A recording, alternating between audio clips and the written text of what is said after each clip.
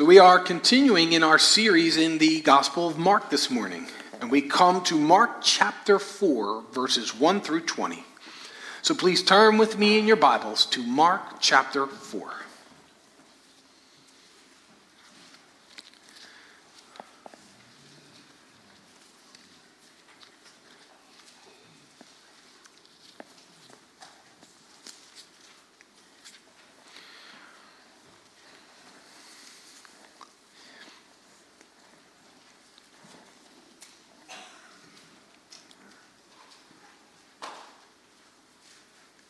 Hear now the eternal living Word of God.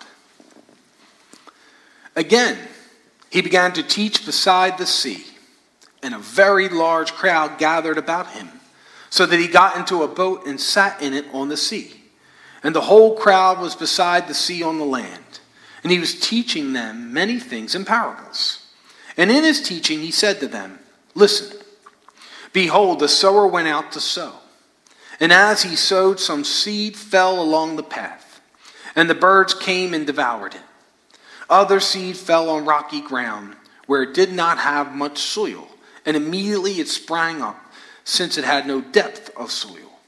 And when the sun rose, it was scorched, and since it had no root, it withered away.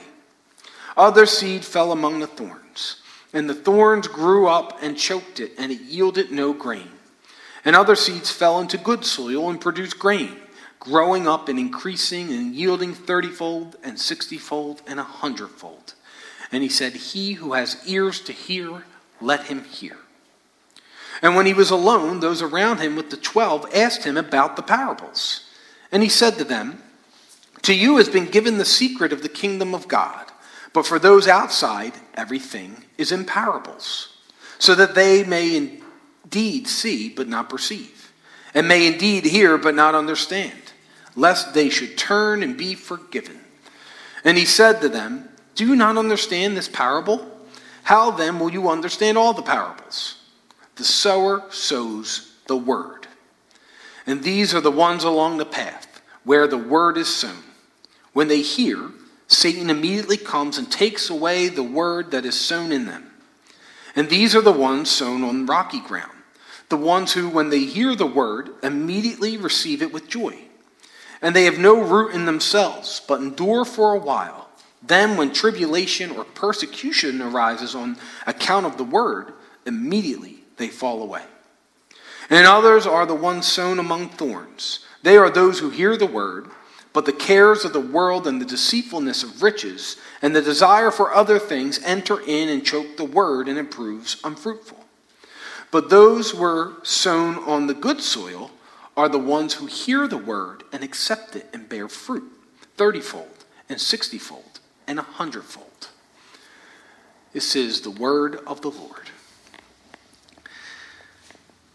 If you've ever done any gardening, you'll know that there are certain things you need to do in order for plants to grow.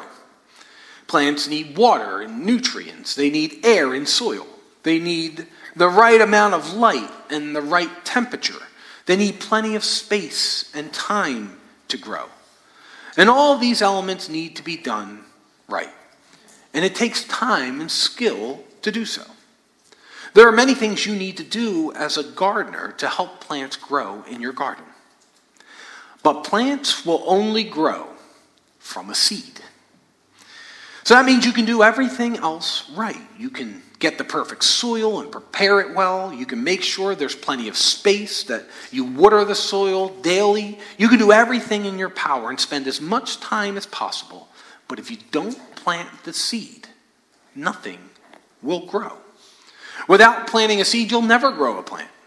Without planting a seed, all of your other efforts would just be a waste of time. This morning, continuing in Mark's gospel, and we see at this point in the story, the popularity of Jesus has exploded as the word of his healing and his exorcising demons and his ministry has spread throughout Israel and probably beyond at this point. But his earthly opposition from the scribes and the Pharisees has continued to increase as well. And this morning we come to a pretty famous passage, the parable of the sower. And in our passage, Jesus teaches us about the reason he teaches in parables. And he also gives us the answer to two questions about the kingdom of God. How does the kingdom of God grow? And why do people respond so differently to the gospel of the kingdom? And so this is an important point in Mark's gospel, an important point in the story of the ministry of Jesus. Because it's at this point we see Jesus begin to teach primarily in parables. Parables are an interesting and important piece of the ministry of Jesus. They make up a little bit more than a third of the teaching of Jesus in the Gospels. So first we should consider, what is a parable? And there's this typical Sunday school answer that has truth to it, that a parable is an earthly story with a heavenly meaning. Parables do use real-world images that point us to a spiritual reality. But there's a little bit more than that. We can expand on that answer. There's an Anglican priest and theologian named C.F.D. Muhl who compared a parable to a political cartoon, in that it presents an interpretive analogy for the viewer to work out its meaning. First by understanding it, then by reacting to it critically, and finally by taking action accordingly. He goes on to say that in a political cartoon, someone who knows nothing, someone who doesn't understand the context, won't see anything but a picture. And they can just either say that they like it or they don't like it. But the informed person, the person that understands the context that the artist is trying to depict, will respond one way or another. This person will not only understand the point of the cartoon, but will agree or disagree in response. They may say, that's so true, I'll never vote for that party again. Or they may think, this really misrepresents their position, I disagree with this analysis. And in responding one way or another, there's this communication between the cartoonist and the viewer. And the same is with parables. That parables are the way Jesus has chosen to convey the message of the kingdom of God. And they call for a response. They are an earthly story that point us to a heavenly or a spiritual reality. And they call for a response. And so that's what a parable is. But why does Jesus teach in parables? In our passage today, Jesus himself gives us the answer. And he teaches the purpose in between telling the parable of the sower to the crowd and then giving the meaning or the interpretation of it to its disciples. And so the context in Mark's gospel, the backdrop of this passage, gives us some insight into the reason for the parables. So far in Mark's gospel, Jesus had an open preaching ministry. He entered the scene in chapter 1 with a bold and open introduction of his person and his work. At his baptism, it was formally and publicly declared by God the Father that this is my son. Jesus has actively been proclaiming the kingdom of God. He's been preaching from town to town with authority. He's been exorcising demons, healing the sick. He's been proclaiming that he is the one bringing the kingdom of God. He's calling people to repent. He's the one with the authority to forgive sins. But not everyone has responded to him in the same way. There's different categories of people in their relationship with Jesus that we talked about last time. There's those who believe him, the crippled man and his friends who dropped him in from the roof. But most importantly, his disciples. They may not have understood everything Jesus was saying. Their faith wasn't fully developed yet. But they believed that what Jesus was telling them was true. They were willing to follow him and trust in him and be his disciples. Then there are the crowds, the multitudes that we also spoke of a few weeks ago. And there's one gathered in this passage that Jesus is preaching to, the parable of the sower. And we don't know too much about them, but as we said, they seem to be a mixed bag. Many of them just seem to be there to see the show. They don't want to know the man Jesus himself. They want to see miracles. They want to see healing the sick. Or maybe even hear him say something controversial and upset the Pharisees. But they're clearly not ready to follow him. They don't necessarily desire to learn from him, to understand what the meaning of his teachings are. Then there are those that oppose him, the Pharisees and scribes, and they claim that Jesus is from Satan.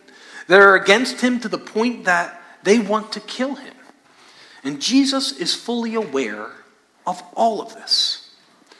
And so this is what's going on when he's asked by his disciples about the parables.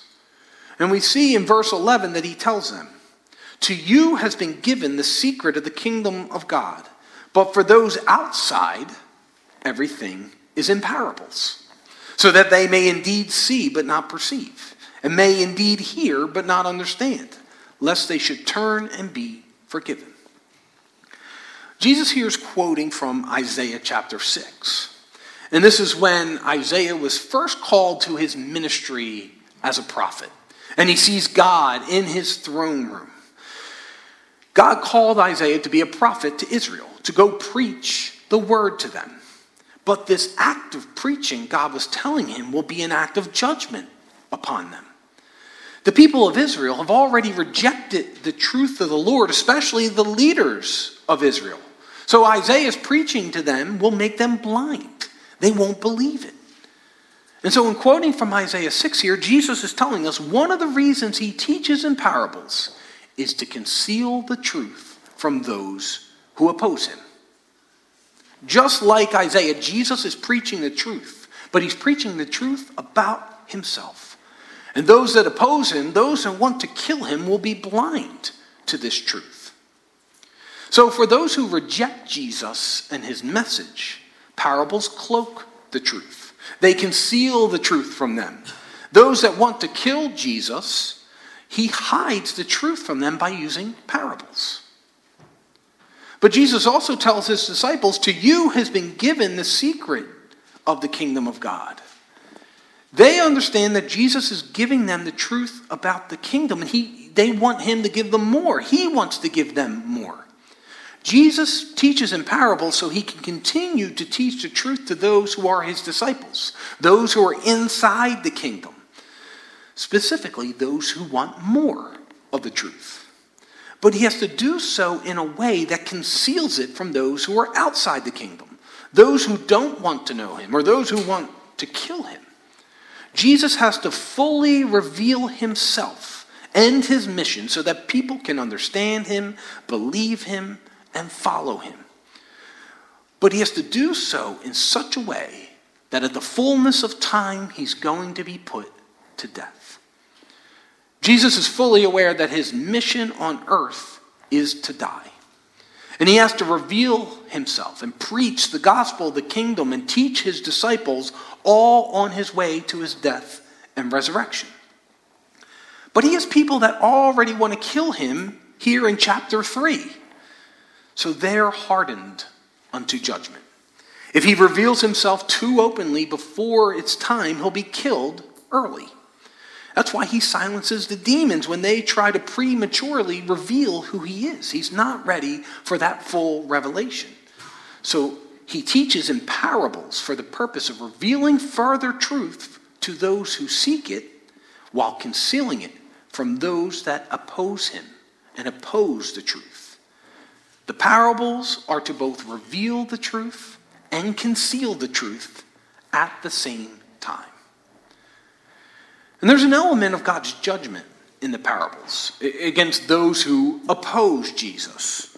They've rejected the clear admonitions of John the Baptist. They've rejected the plain teachings of Jesus about the kingdom of God. They've rejected the call to repent and believe in the truth of the coming of the kingdom. Now the truth will be given to them in parables. The truth will be disguised in story and riddle and metaphor. And this really is the case today. The parables obscure the truth about the kingdom of God from those who reject Jesus, from those who have hardened their hearts to God's truth. If someone is unimpressed or indifferent or take no interest in what the parables might mean, or take no interest in Jesus himself who is speaking them, if there's no decision to be made until the evidence is more clear, things will remain unclear. This person will be outside the kingdom of God.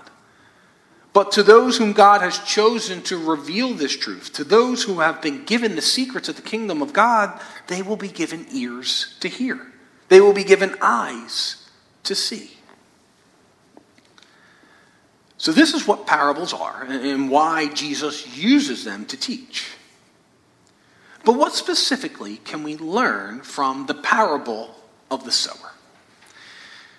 Jesus gives us the interpretation of this parable in verses 14 to 20. And that's an important principle for interpreting parables. That if Jesus tells you what a parable means, go with that.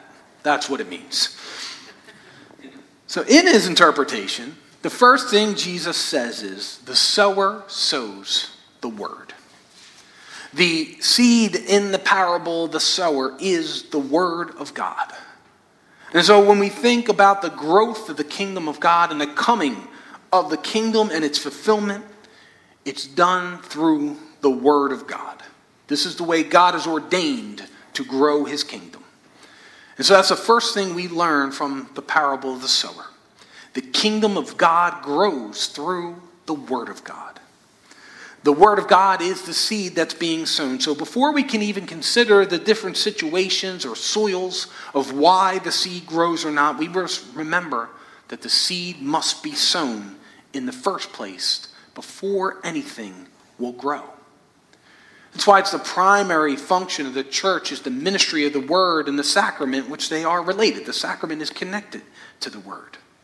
And so preaching and teaching and discipling through the word of God and the gospel is what we are about. That is our business. So when we think about all that we do in this church, all of our events and committee and efforts, especially our outreach, we should be considering how does this connect or contribute to the ministry of the word? How does this bring the word to the people or bring the people to the word? Effective outreach to our community means that we are getting people at some point into the ministry of the Word of God. They're hearing the gospel. They're coming as disciples under the ministry of the Word, because without the Word of God, the kingdom will not grow. It's what God has chosen to grow his kingdom. And that's what makes our outreach as a church different than secular organizations. Our end goal is to share the gospel so we can make disciples. And make disciples through the word of God. We grow as disciples of Jesus Christ through the ministry of the word and sacraments. We grow in the image of Christ through the ministry of the word and sacraments. And so we as adults need to continue to hear the word of God and grow in our faith. Children need to hear the word of God. That is the word preached in worship, the word taught in Bible lessons. The word of God needs to be taught and discussed at home, because the kingdom of God grows through the word of God. And this growth is through the conversion of unbelievers into believers, but also through developing and growing the faith of believers, through discipling believers. The word of God is not only the seed, it's the fertilizer. Our growth as a Christian, our formation into the image of Christ, is through the word of God. And that's why it's so important for us as a church to focus on how are we ministering through the word of God. Jesus comes to us in the word of God. And it's our mission to bring Christ to the world, and that happens primarily through the word. We bring the word to God's people, to the church, and to anyone that will hear, anyone that has ears to hear. And we need to sow the seed of the word of God generously, continuously. And so we should be seeing, how does this all fit together, what we do as a church for the kingdom of God through the ministry of the word? Our focus should be on growing the word of God, the fulfillment of the kingdom, which happens through the word of God. Now there's another important piece of this parable, which I haven't really mentioned yet, the soils. Now remember, in the context that Jesus is teaching in, there have been several different responses to his teaching and his preaching of the kingdom. The scribes and the Pharisee who opposed him, wanted to kill him. His family who thought he was crazy and just wanted to take him home. There's the large crowds who show up, but most of them just go back home unchanged. And his disciples who have followed him and want to know him more, they want to learn everything he has to teach. But if Jesus is the promised Messiah, the Christ, the one who has come to usher in the kingdom of God, why are there so many different responses? Specifically, why so much rejection? Even his own people, the leaders of the Jewish community, are the ones who reject him the most. And there's plenty of evidence that what he says is true. His miracles are public. Everyone knows he's doing it, but the scribes attribute it to Satan. Why?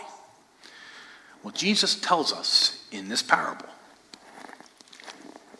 As we already discussed, he tells us the seed is the word of God. And now we can discuss that each type of soil relates to a particular response to hearing the word of God.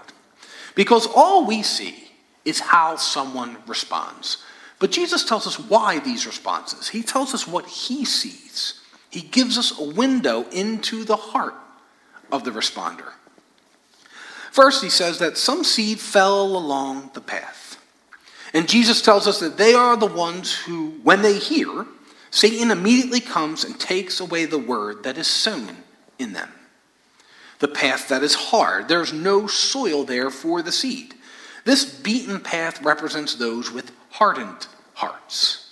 In Jesus' immediate context, this would be the scribes and the Pharisees.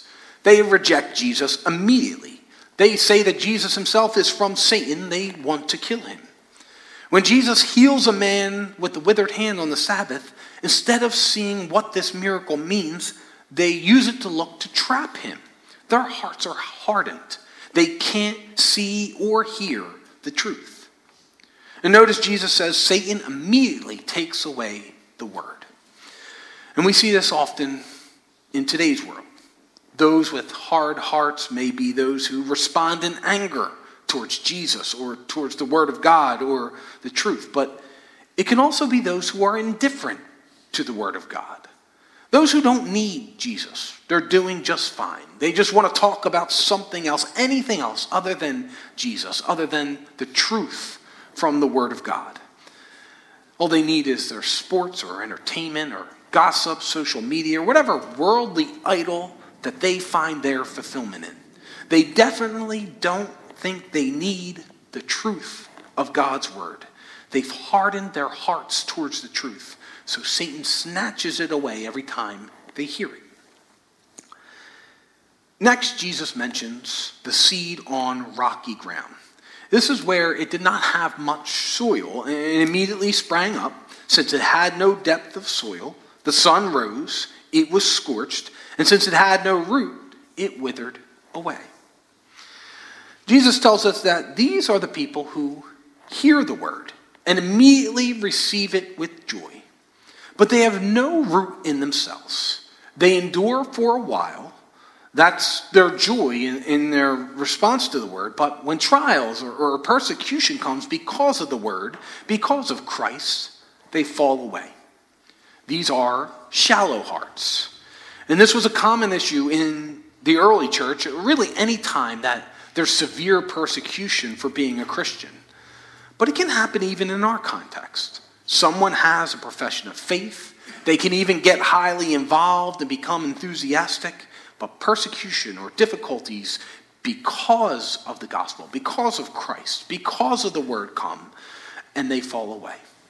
And this could be anything. Something like their friends won't speak to them anymore because they're a Christian. Or maybe their girlfriend or boyfriend doesn't want to be with them anymore if they keep this Jesus thing going. Whatever it is, it immediately causes them to fall away. They're here today, gone tomorrow. Their response is purely emotional. It never penetrated their heart. Their response reached their mind, but they haven't been converted. They like the idea of Jesus as long as he's convenient, but they don't love him. They're not willing to endure affliction for him. As soon as any kind of affliction comes for him, they leave. No matter how small it may seem compared to the glory of the kingdom of God. Third, Jesus mentions that the seed that fell among the thorns. The thorns grew up and choked it, and it yielded no grain. He tells us that this represents those who hear the word, but the cares of the world and the deceitfulness of riches and the desire for other things enter in and choke the word, and it proves unfruitful. And this is one that the modern church, especially in America, must heed. The danger of materialism and being worldly, which cramps and cuts out faith. Jesus is speaking of a divided heart. Someone who says they want Jesus, as long as it doesn't interfere with all the other things I got going on. My bank account, my vacations, the lifestyle I like living. They want Jesus, but on certain terms, on their terms. They still need all the things they have going on. It could be nice cars, extravagant vacations, or it could just be I would get involved in church more, but Susie has dance, Johnny has soccer. These are the people who are trying to pursue Christ and the cares of the world at the same time.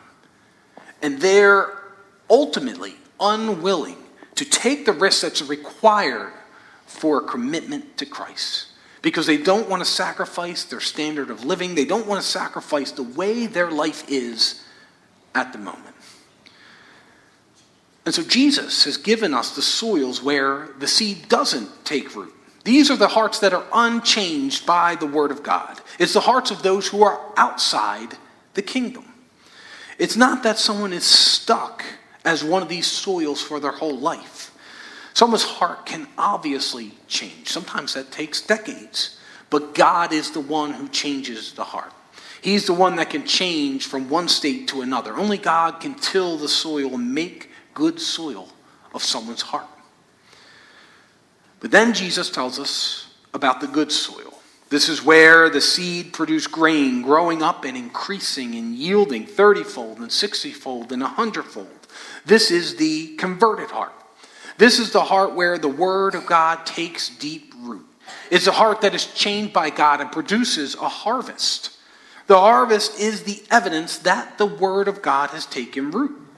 It's the harvest of good works. It's the harvest of a character that is produced by the Spirit. The harvest of love, joy, peace, kindness, goodness, faithfulness, gentleness, and self-control. This heart hears God's word and accepts it. And when trials and tribulations come, they're not deterred. When the worries of the world overwhelm them, whether it's desires, wealth, sin, they don't get pulled away completely. They continue in their faith. They hold fast to the gospel. They're eager, just like Jesus' disciples, to hear more of the truth. They want God's word in their life. Now, they may stumble and struggle to understand, but they continue to seek God through his word. They ultimately seek Jesus, and knowing him, they have the heart of a believer. And like the disciples of Jesus, they're insiders in the kingdom. They're given the secrets of the kingdom of God. They're given ears to hear, eyes to see. In this parable, Jesus gives us insight into what's going on in the world. Why are the responses to God's word so varied? And as we go on our mission to sow the word, to sow the seed, we will get these responses. We will see those responses. He tells us that there are some who hear and respond to his call, but there are others who don't have ears to hear. Because Jesus himself is the word of God incarnate. Jesus is the ultimate communication from God. To reject Jesus is to reject God and his word.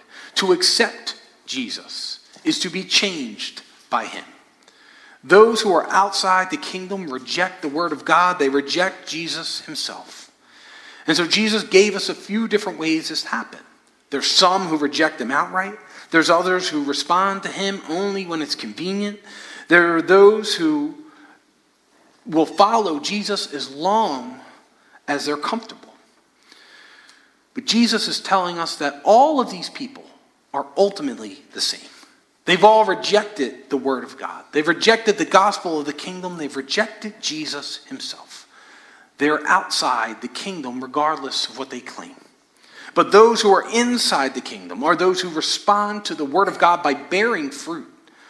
Those who respond to Jesus himself by living the obedient life he has called us to. the obedient life of God's will. You don't earn your way into the kingdom by your response, but your response to a radical new way of living for Jesus as his disciples is the evidence of being inside the kingdom, is the evidence that God has chosen to reveal the secrets of the kingdom to you. Jesus has brought people into the kingdom of God. He's restoring the kingdom to its proper state. He's bringing about the restoration of all of creation through his death, resurrection, and ultimately upon his return. And so we should continue to seek the kingdom of God by seeking God in his word. We should saturate ourselves with the word of God so that we can continue to be transformed. Our desire as a church should be for the lost to come into the ministry of the word. And our outreach, our ministry should be to proclaim the gospels and make disciples of Jesus Christ by bringing them into the ministry of the word and sacrament, so that God can transform him, so that God can grow his kingdom. It's the word of God that brings you to Christ, and it's Christ who transforms you into his own image. And through being transformed, you can love like Jesus loved, and you can be his agent of change in the world. Let us pray. Heavenly Father, we're gathered this morning in your presence to glorify you, to enjoy you. We know that you are the God of all things and you are Lord over our lives. We seek the truth of your word so that we can exalt you, the God of the word. And we ask that you transform us through your word, that we may continue to be transformed into the image of your Son. Ignite our spirit, Lord. Bring us to a fire in our faith, that we may see the magnitude of your glory, that we may love you with all our heart, our soul, and our mind, that we may love our neighbor as ourselves. And we pray that your word has the effect on our hearts and the hearts of all who hear, to change them, to bring about the harvest of good works that you have planned, and that your kingdom come through your word. In the name of Jesus Christ, the incarnate word, we pray. Amen.